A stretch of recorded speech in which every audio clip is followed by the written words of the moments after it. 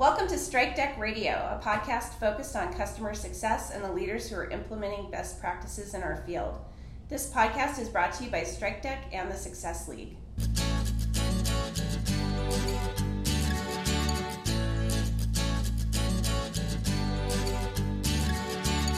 Strike Deck is a customer success automation platform that enables CSMs to manage their customer relationships. The Strike Deck solution enables churn prevention, upsells, and customer advocacy. They use machine learning and predictive analytics to bubble up insights and alerts about customer health, sentiment, and engagement. The Success League is a consulting firm focused on customer success. We work with executives who are ready to build and develop a top-performing customer success team that drives retention and revenue for their organization. For more information, you can visit our website at thesuccessleague.io. My name is Kristen Hayer, and I'm the host of Strike Deck Radio and the founder and CEO of the Success League. For over 15 years, I've been a sales, marketing, and customer success executive, and my career is primarily focused on early and growth stage tech companies. The Success League works with leaders in companies of all sizes and stages across the U.S. Today, I'm excited to be speaking with David Verhey, the Vice President of Client Experience at Degreed. And I have to let you guys know we're hanging out at the Workshop Cafe, so you might hear a little bit of background noise. That's okay, we're having fun. David started his career as an HR professional before joining SuccessFactors in 2004. He spent more than 8 years there while the company grew from $10 million to more than $300 million with an IPO and an SAP acquisition along the way. During his tenure, he helped to establish the Global Customer Value function, which was a precursor to customer success as we know it today. Since SuccessFactors, he has led the customer success function for several startups. Today, we're going to be talking about how customer success teams can effectively work with their counterparts in sales. David and I hold different perspectives on sales, so I think this will be a lively discussion. But before we get started, David, can you give the audience a little more detail on your career path and also a little bit of information about Degreed and what your organization does? Sure. First, thank you for having me on. I enjoy the podcast and appreciate the insights into the customer success function that you highlight. It's such an exciting time to be in customer success field, and there's a lot of great people doing interesting and innovative things. So I appreciate the opportunity to share what I've learned so far. So I started my career in human resources, and after working my way up the ladder from recruiter to generalist to managing the entire HR function, I realized, you know what, I don't really like being the HR guy. I had to learn a great deal about HR along the way and about the HR function, and I was fortunate enough to join SuccessFactors, where I leveraged that knowledge to implement their talent management solutions. As you noted, I spent a little more than 8.5 years at SuccessFactors in a variety of roles, from professional services to strategic consulting, building their premium analytics business, and ultimately starting the customer value function, which is what we call customer success today. It was in that role that all of the prior experience really came together for me. It's one of the aspects of customer success that I love, is that ability to touch and influence not just customers, but the entire organization serving them. Mm-hmm. So I spent a little bit more than 2 years building out the global customer value team and about a year with SAP after the acquisition. I love building and growing teams, so I joined HireVue in Salt Lake City and then another Sequoia-backed startup in Palo Alto before joining Degreed, where I lead the client experience team today. Okay, and where is Degreed located? Degreed is based here in San Francisco, but we have a large presence out in Salt Lake City where all of our development and product management teams are. Okay, cool. Tell me a little bit more about Degreed. So Degreed is a lifelong learning platform, and it enables individuals and organizations to find, track, and recognize all learning. Our mission is really big, and that's to jailbreak the degree. Organizations are struggling to identify and develop the skills that they need for the future. Right. And at the same time, individuals are struggling to articulate and demonstrate the skills that they've learned and that they've acquired over their careers. Degreed solves that. Yeah. How does it solve that exactly? I think you and I were talking about this the other day, and I thought it was really interesting. Yep. Can you give everybody a little bit of a breakdown on that? Yeah, so if you think about all the things you learn in the course of a day, maybe you listen to a great podcast like this one, or you read a book on customer success, or you read a book on sales. How do you track all of those things that you've learned during the course of your week, during the course of the year, since you've graduated from college. Yeah. Up until this point, you really haven't had a transcript of all of those learnings. But all of those things contribute to the skill sets that you have today. Right. And so Degreed creates that transcript, and it's a personal transcript. I take it with me, from company to company to demonstrate the skills and knowledge that I've learned along the way. I think that's really neat because I think, as a hiring manager, I think, when you look at somebody who's maybe been a CSM for 5 years, who hasn't spent a lot of time on personal development, and somebody who has been a CSM for 5 years who has spent a lot of time on personal development, those are two very different people, and are really going to be capable of doing different things inside of your organization. So I think it's neat that you guys have found a way to keep tabs on what they've been doing outside of just their college degree.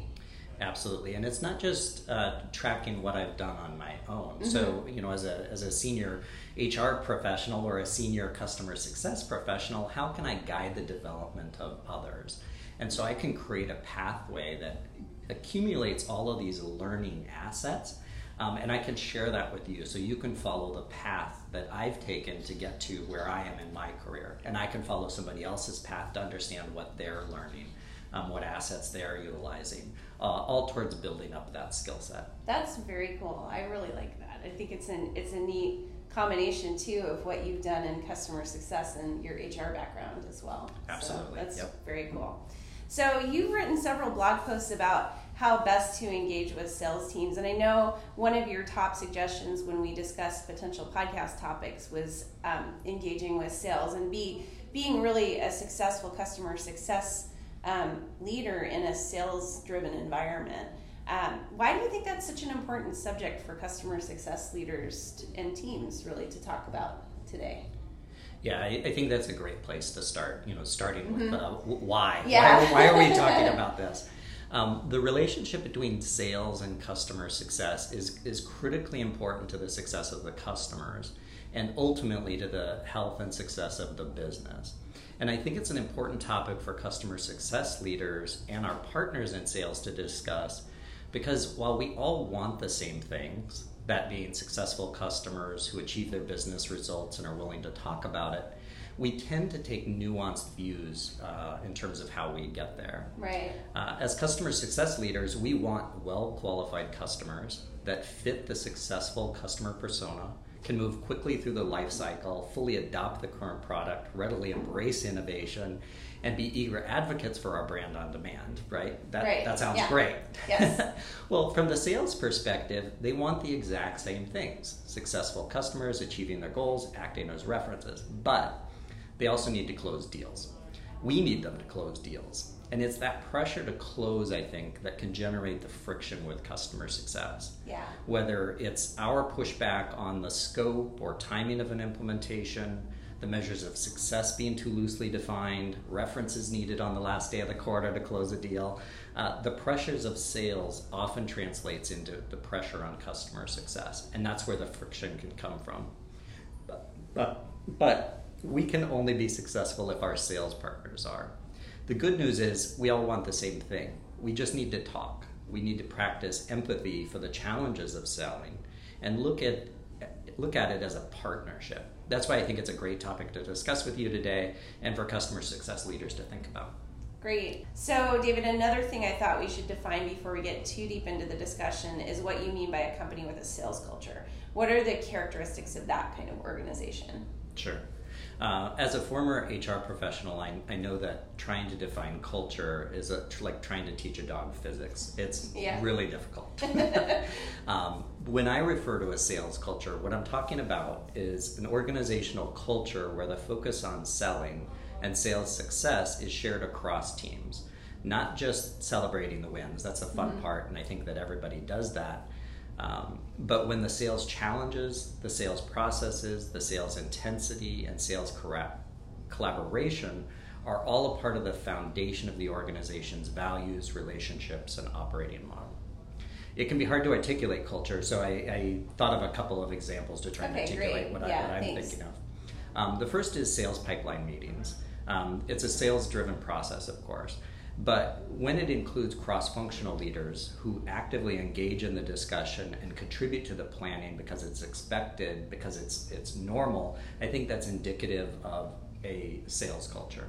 Yeah. Similarly with win-loss reviews, when they don't just focus on adjusting the sales and marketing message, but are rich discussions of wins and losses, and are discussed as a company with each function really feeling a sense of accountability to doing what they can to change the outcomes. Did sales lose or did we all lose this deal? Yeah.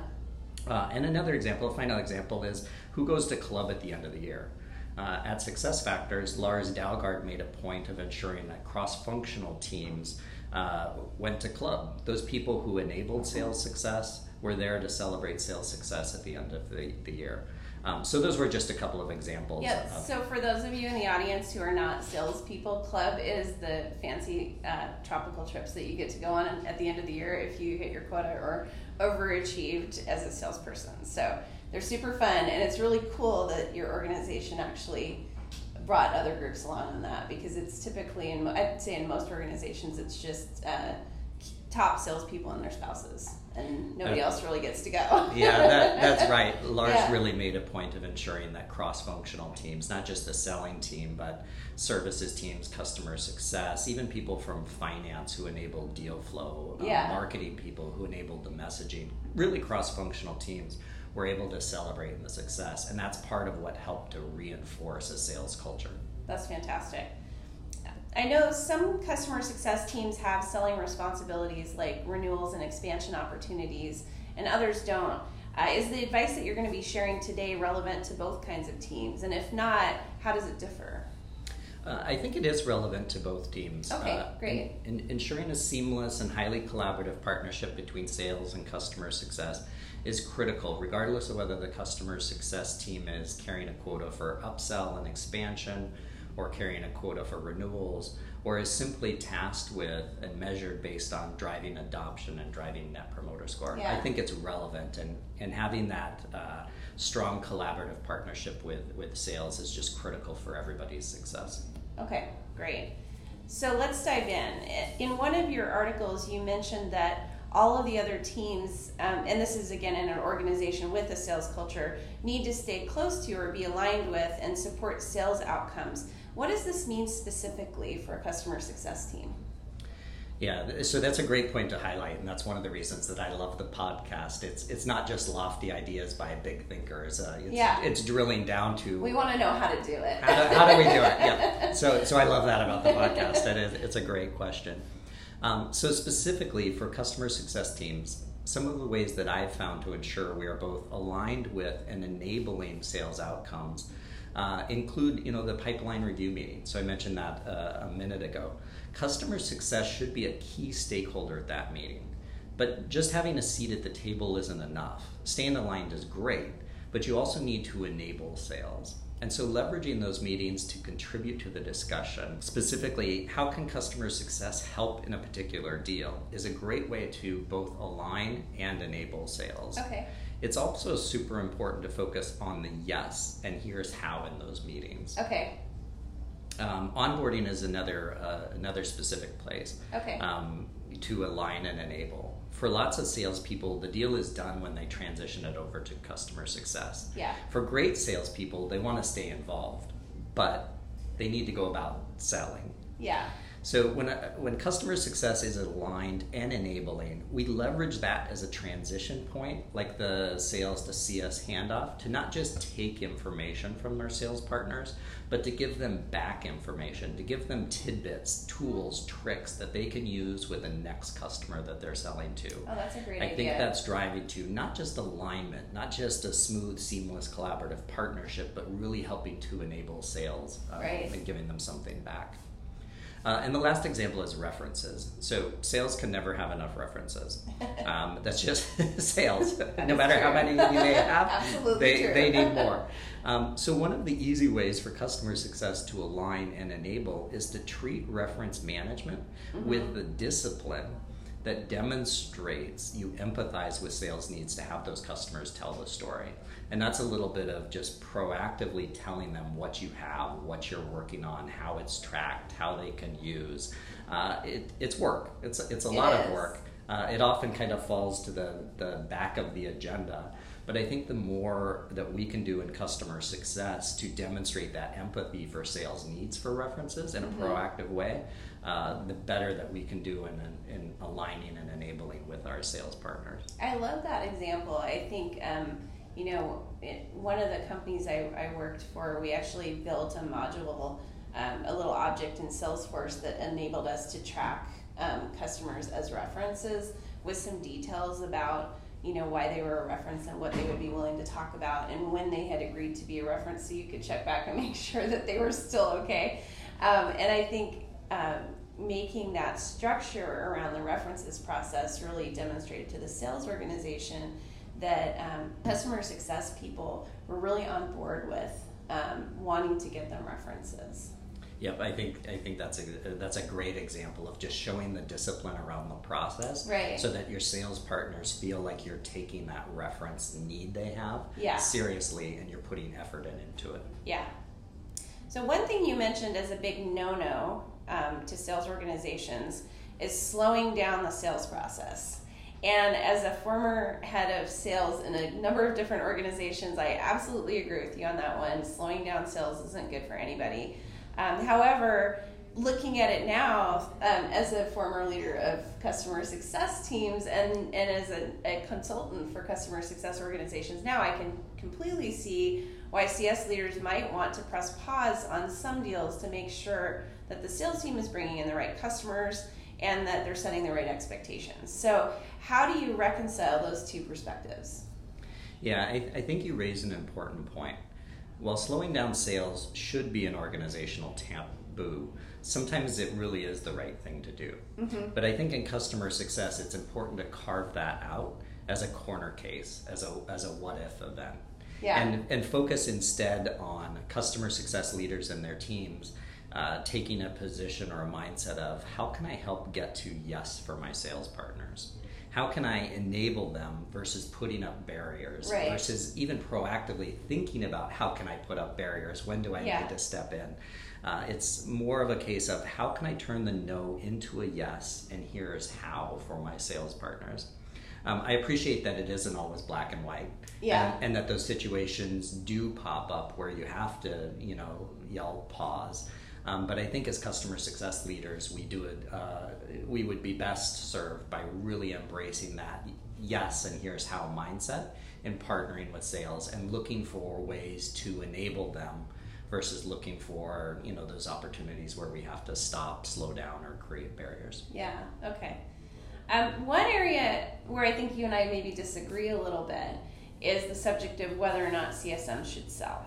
And I think you're in the strong no camp, and I'm in the generally yes camp, although I do think there are some exceptions. Can you give us your perspective on the role of customer success and why you think selling doesn't align with that? I'll probably throw in my perspective here and why I think the way that I do, and everybody should just keep in mind that I do come from a sales background, so I'll throw that out there. So to me, sales seems very natural, and I know it doesn't seem that way for everybody. So I will try not to disagree with you too much.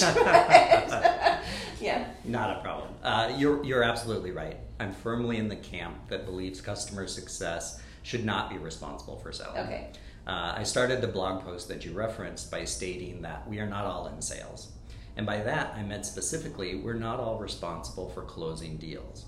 We're all responsible for enabling sales, yes, absolutely. I don't think anybody can disagree to that. But we don't all feel the burdens and pressures of sales. And it's also true that not all of us are good at selling.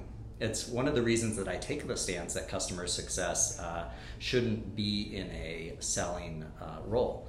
There's a big difference between selling the value of a solution, selling a transformation, or selling a customer on ideas of best practices, all stuff that customer success should be good at. There's a big difference between that and selling a customer on a $150,000 transaction.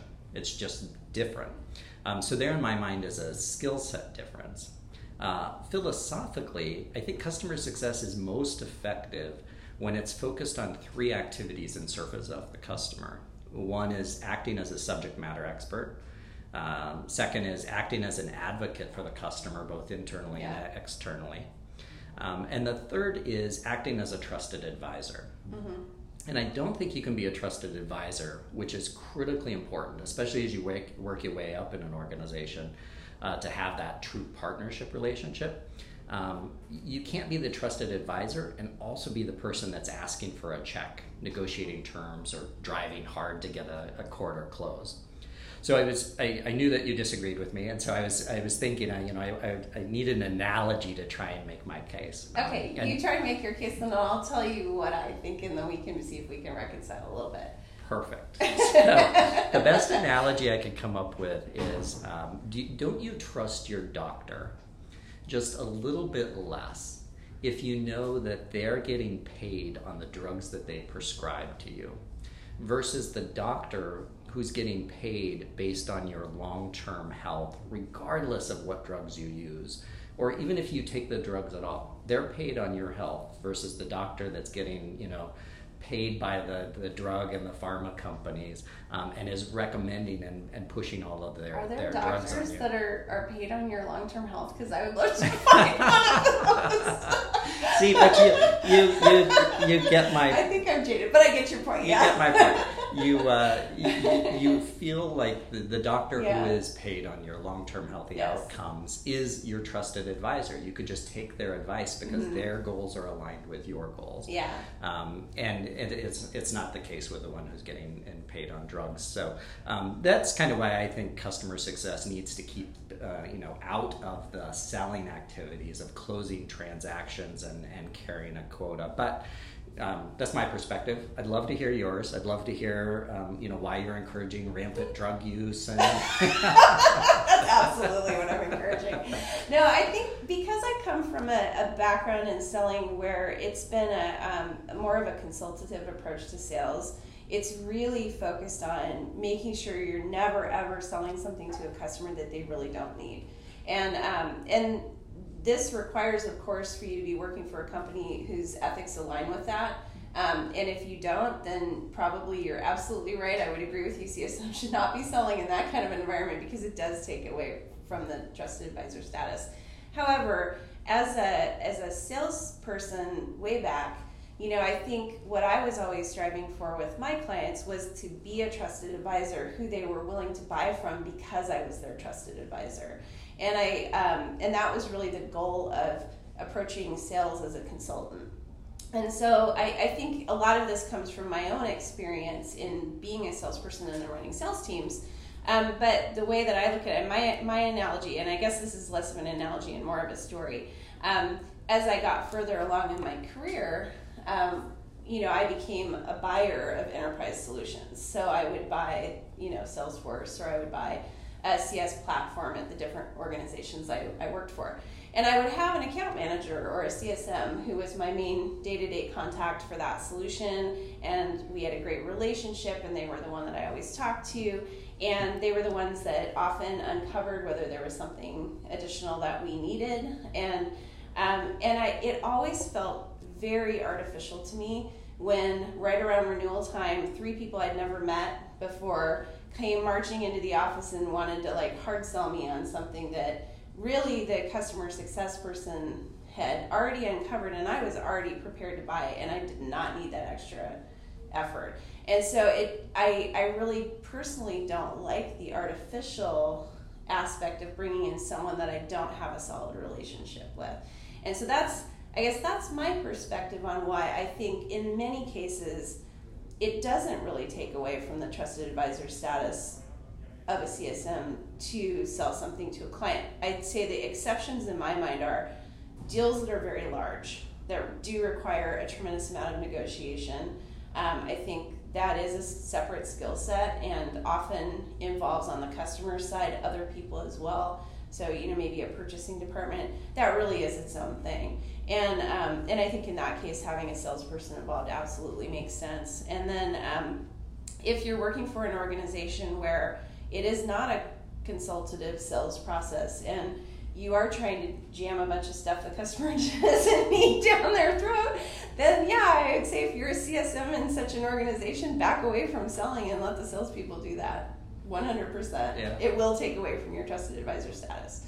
So that's my perspective on the whole No, thing. that's great. I think you raise a number of good points, and I think, you know, one aspect that I picked up on was, you know, customers want to buy from their trusted advisor. A customer success person who's doing their job as trusted advisor is identifying opportunities, and the customer, because they're happy, because they're having a great experience, wants to buy. Yeah. And you're right, it can feel a little false to bring in somebody else then to have to close that transaction. It just felt like kabuki theater, you know, we're all just acting these parts. Yeah. And so a little bit of it can, but I think that goes back to why it's so important for customer success to have a great relationship with sales, so that it isn't that hard reintroduction of somebody who's been missing for 3 years, coming back to close the renewal. But, you know, the customer success person keeping their partners in sales up to date, knowing which executive meetings to pull them into so that they can stay close to the account, they can stay close to the executive relationships without spending an inordinate amount of time trying to co-manage the account. Let them focus on the selling activities. And then when it does come time to close that transaction, you as a great customer success person teed me up, I want to buy it from you. But you then aren't in a position to do kind of the hard job of selling to get the full dollar amount for our business, right? You're my trusted advisor, we're partners, we talked about it. Sometimes salespeople have to be the bad cop. They have to hold hard on the numbers, they have to have that friction to get the best deal. So it's not always the case, but I think that's a solid point. The negotiation piece is not always easy. Right. I think what you were saying about the relationship between sales and CS leads really nicely into the next question that I had, which was another theme that kind of came out in your writing, the idea that there should be mutual respect between customer success and sales organizations. And I really like the way you worded that in one of your posts. You said coffee was not only for closers, but those individuals who supported, enabled, and accelerated closing.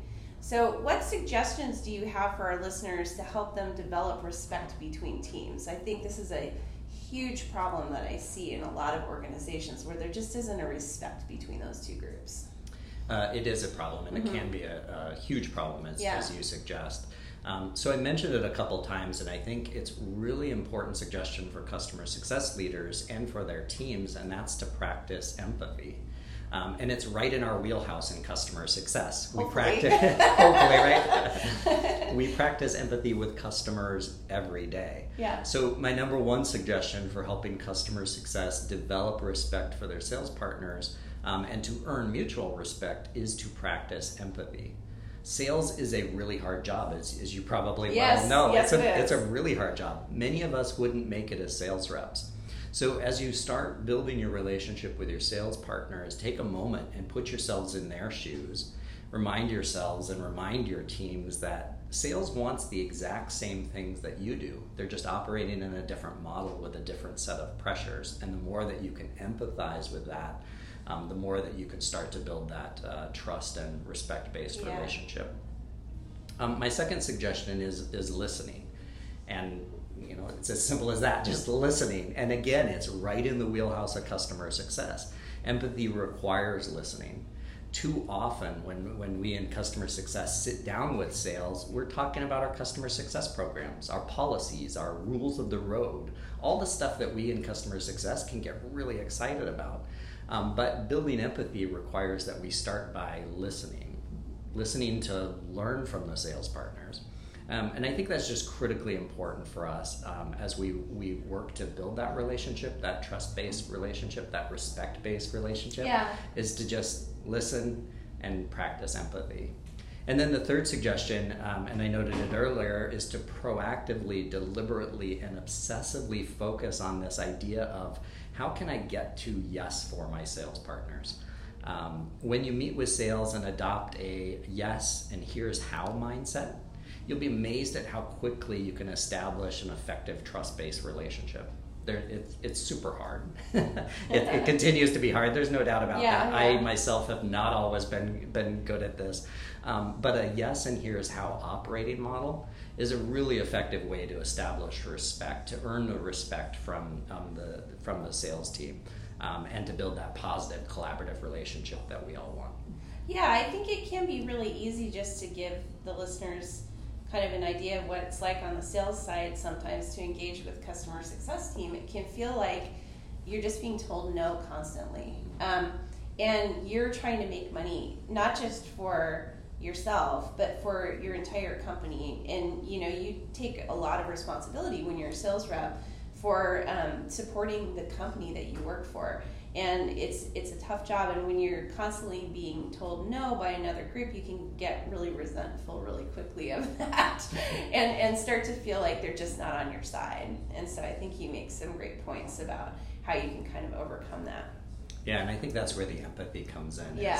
Lots of us in customer success don't always pause often enough when we think about our policies and our programs and our initiatives. We know how important they are to the business, but when that salesperson comes with a request, just being empathetic to their need to close deals at the end of the quarter. Right. We all need that. Yeah, the whole company needs that. Yeah. Exactly. Yeah. So one thing I continue to see as a trend in the field of customer success is that organizations, especially subscription-based organizations, are really moving away from a traditional sales structure and toward a more holistic structure that looks at the lifetime value of customers rather than just the initial sale value. How do you see this shifting the roles and responsibilities between sales and customer success as we go down the road? And how do you think that trend is going to shift the dynamics between those teams as well? Yeah, I think customer success as a function is going to continue to evolve. It's evolved a lot over the last couple of years. It just grown dramatically, been defined dramatically different than where we started.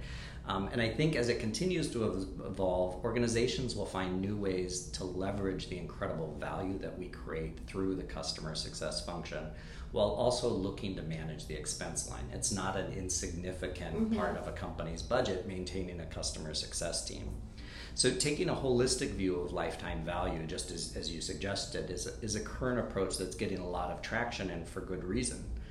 When we originally started the customer value function at SuccessFactors, it was originally about protecting the long-term value, really focused on renewal management and risk management within the renewal portfolio. But we got great at that, and with success, we started to help drive value through proactively driving product adoption, proactively driving those opportunities for expansion through trust-based relationships with our customers. So I haven't seen how the current trend, which focuses on long-term value and ultimately, I haven't seen how that's going to affect the operating model and the different roles within the organization. But for all of the changes in the customer success function, I'm sure that there's some great people out there doing really innovative things in this space that we'll all learn from through podcasts like this in the near future. Yeah, I think the biggest thing I'm seeing in this area really is that I see customer success and sales starting to come underneath either a chief customer officer or a chief revenue officer who kind of covers both of those functions. And I think that's an interesting trend that I'm seeing, because I think that while there's some natural and very positive friction, I think sometimes between sales and customer success teams, I think having the whole experience under the umbrella of a single senior leader in the organization can create a really wonderful and consistent customer experience. It absolutely can. Yeah. It can also have some adverse effects. And yes. this goes back to our point from before. Should customer success be selling? Yeah. So if that function rolls up to the chief customer officer, I think great. We can have so maybe sales needs to go to the chief customer officer. Exactly. Because I think if customer success rolls up under sales, it begins to look a lot more like an inside sales team, because then you're carrying a quota, you're driven by quarter closes, you're driven by hitting your number versus driving product adoption, customer success, and going where the problems in the problem accounts are. Those problem accounts aren't going to buy anything more. until you make them happy and Right. healthy, and Yeah, that yeah. requires an investment. And that type of time investment isn't always in the sweet spot of what sales is doing.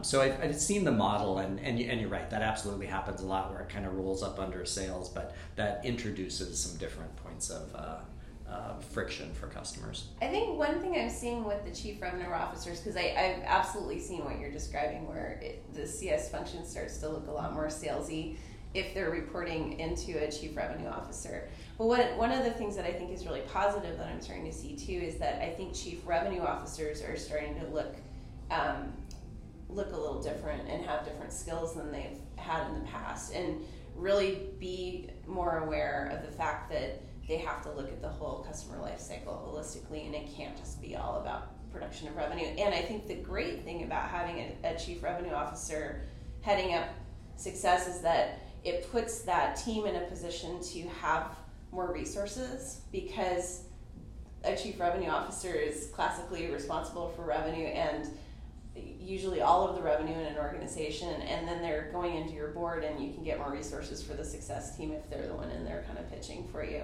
So I think there's some advantages to it as well. But I think absolutely see your point on how it could go horribly wrong. You're right about the chief revenues officers starting Yeah. to look a little bit like a broad leadership role as opposed to just the most senior sales guy. And that does influence how the organizational culture evolves underneath them. Yeah, it'll be interesting to see how this plays out. It's an area that I'm fascinated with because I have experience in both fields. Yeah, and exactly. So, yeah. Last question, and again, this is something I ask of all of our guests. What do you see as the biggest trend in customer success right now, and why? Yeah, so the biggest trend I see now is the focus on the metrics. Okay. And not just the vanity metrics, but really outcome metrics. Yeah. So your Net Promoter Score is 72. I'm amazed at how many companies have these incredibly strong Net Promoter Scores now. But I think the question that's being asked is, okay, great. What does that 72 translate into in terms of revenue retention, in terms of customer long-term value? If we're sitting down and saying we drove 200% adoption growth, great. What's the correlation between adoption and net revenue retention and the references required to grow sales? So I think everyone has religion now around customer success. When I speak with founders and tech leaders within the community, no one needs to be convinced anymore that they need a customer success function. A few years ago, it was, what's customer success? A year ago. And then everybody said, okay, need customer success, and you're talking about processes and tools and technology to do that. I think we're kind of, the next level of maturity with that, where they're really asking the hard questions, the smart questions that say, okay, you're doing all these things. How is this translating into revenue? How is this translating into sales growth, new logos? And so as they drill into this, I think it creates a great opportunity for us as customer success leaders and in customer success teams to double click on everything that we're doing and make sure that we can connect those dots. And that's one of the reasons I think it's so important, and you kind of alluded to it a minute ago, so important for us to be connected with sales, because sales already does this. Sales knows their numbers. They know how it contributes. They know, 10 steps backwards from a deal closing, whether or not it's going to close. And I think in customer success, we have the opportunity to continue to mature on that front. Absolutely. And stay really close and learn from sales and how some of those metrics, how one thing connects to another. Yeah, I think we need to get a lot more rigorous in that area, and so I think that's a great trend that you point out for the group. Well, David, thank you so much for joining us on the podcast today. I really appreciate your willingness to share your ideas with the audience, and I know they are going to benefit from your great practical suggestions. Thanks for bringing those. So thank you for coming today. Thank you. It was great. I enjoyed it. I appreciate the opportunity to share my experience. Love the podcast and the opportunity to learn from others as well. So thank you. Oh, thank you very much. I also want to thank our sponsors, StrikeDeck and the Success League. To learn more about StrikeDeck, you can visit strikedeck.com and follow StrikeDeck on LinkedIn or @StrikeDeck on Twitter. To find out more about the Success League, please visit our website at thesuccessleague.io and follow the Success League on LinkedIn or @TSL Customers on Twitter. To get all of the latest episodes, please subscribe to StrikeDeck Radio on iTunes or SoundCloud. And finally, thanks for listening to this podcast, and we hope you'll join us next time.